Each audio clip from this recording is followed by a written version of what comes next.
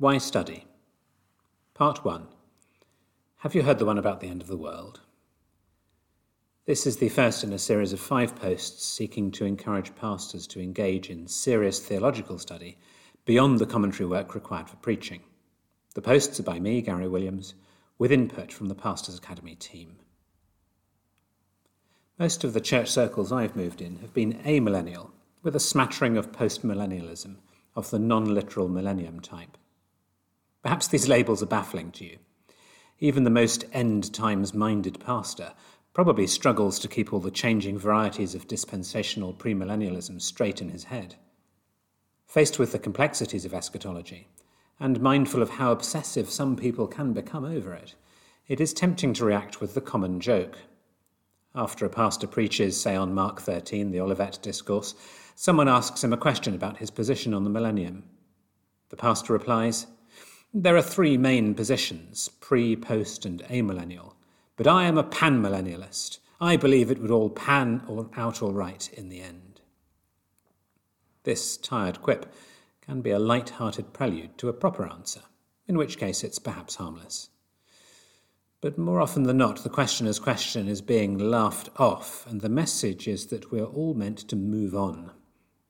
At its worst, the joker, for that is how he has cast himself, speaks with the suave confidence of the charming leader, who intends to convey in no uncertain terms that the question itself is a faux pas in our, or rather his, for that is what he thinks they are, circles.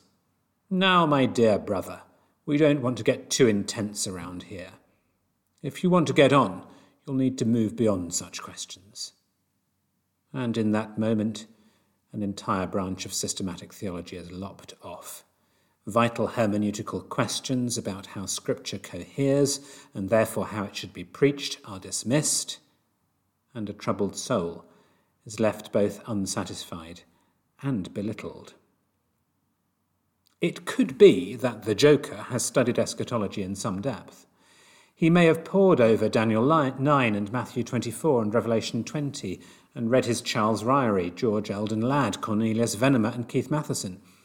It may be that, having done the work, he has conscientiously concluded that the question is truly unworthy of consideration or is unresolvable. But I doubt it.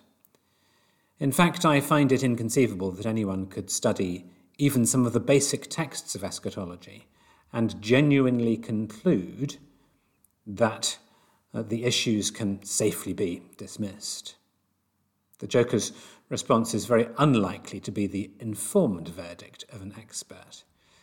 It is far more likely to be the legerdemain of ignorance trying to conceal itself, or of laziness unwilling to do hard theological work. At its worst, it represents a resolved indifference to the teaching of Scripture from one who professes to be above all things a Bible teacher. Sadly, it's also possible that the refusal to engage with the question reveals not just an indifference to Scripture, but also a world of prejudice. In Britain, many view eschatology as the unhealthy obsession of unhinged Americans who read trashy airport novels about the rapture, or of bearded, yes, bearded, and so definitely non-you, theonomist troglodytes inhabiting the basements of the Pacific Northwest. If they were honest, they would say to the questioner, "My dear chap, it's all just so infra-dig."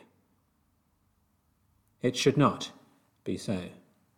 Standing up to preach implies that you know what you are doing as a teacher and preacher of the Word of God, that you have a significant degree of theological competence. People rightly look to their pastors as theologians. They bring their theological struggles to them, hoping to receive some help. They come asking questions that may touch on some of the most sensitive matters of their heart and soul. In particular, eschatological questions revealing a premillennial perspective often stem from teaching deeply imbibed years ago that has had a profound structural effect on their theology. We owe it to the Lord's precious people to help them with these kinds of questions.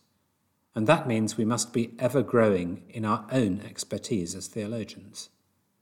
Sinclair Ferguson comments that the demise of respect for pastors among Christian people is due to the fact that Christian ministers are all too rarely experts in the very fields in which they ought to be experts. As he puts it, Your whole ministry has got to do with being a theologian. Enough of the joking around. Let's get serious about growing our own theological expertise.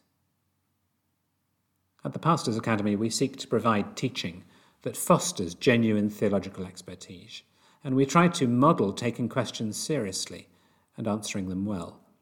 We do this through a range of offerings, from study hours to study projects, to our THM degree with Puritan Reformed Theological Seminary. Do get in touch to discuss how we might help you.